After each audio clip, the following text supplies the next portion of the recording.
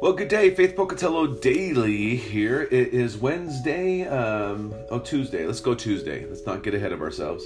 The 13th of December, talking about joy. And so Deuteronomy 16, verse 15. For 7 days you shall keep the feast to the Lord your God at the place that the Lord will choose, because the Lord your God will bless you in all your produce and in all the work of your hands, so that you will be altogether joyful. Now, this is the Feast of Booths. We know that Pentecost happened around this time as a yearly thing after Jesus' ascension. Of course, this is something that was instituted way back when for the Jews. But again, the whole idea was they were celebrating the goodness of God, that He had blessed them with fertile land and given them produce and blessed the work of their hands, and then so that you will be altogether joyful.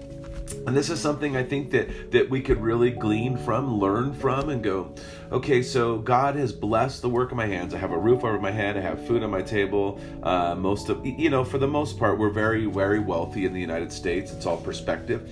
And so the question I have is am I joyful? Am I altogether joyful that God has done this and blessed my life for this? And it's always challenging to me because we have, like we talked about on Sunday, these joy stealers, the world that wants things, that tells you need something to be happy. And the reality is we need Jesus. The presence of Jesus is fullness of joy, and it's a gift that He has given us. And so we can rejoice and be altogether joyful because God has blessed us with Himself. So may God richly bless your day.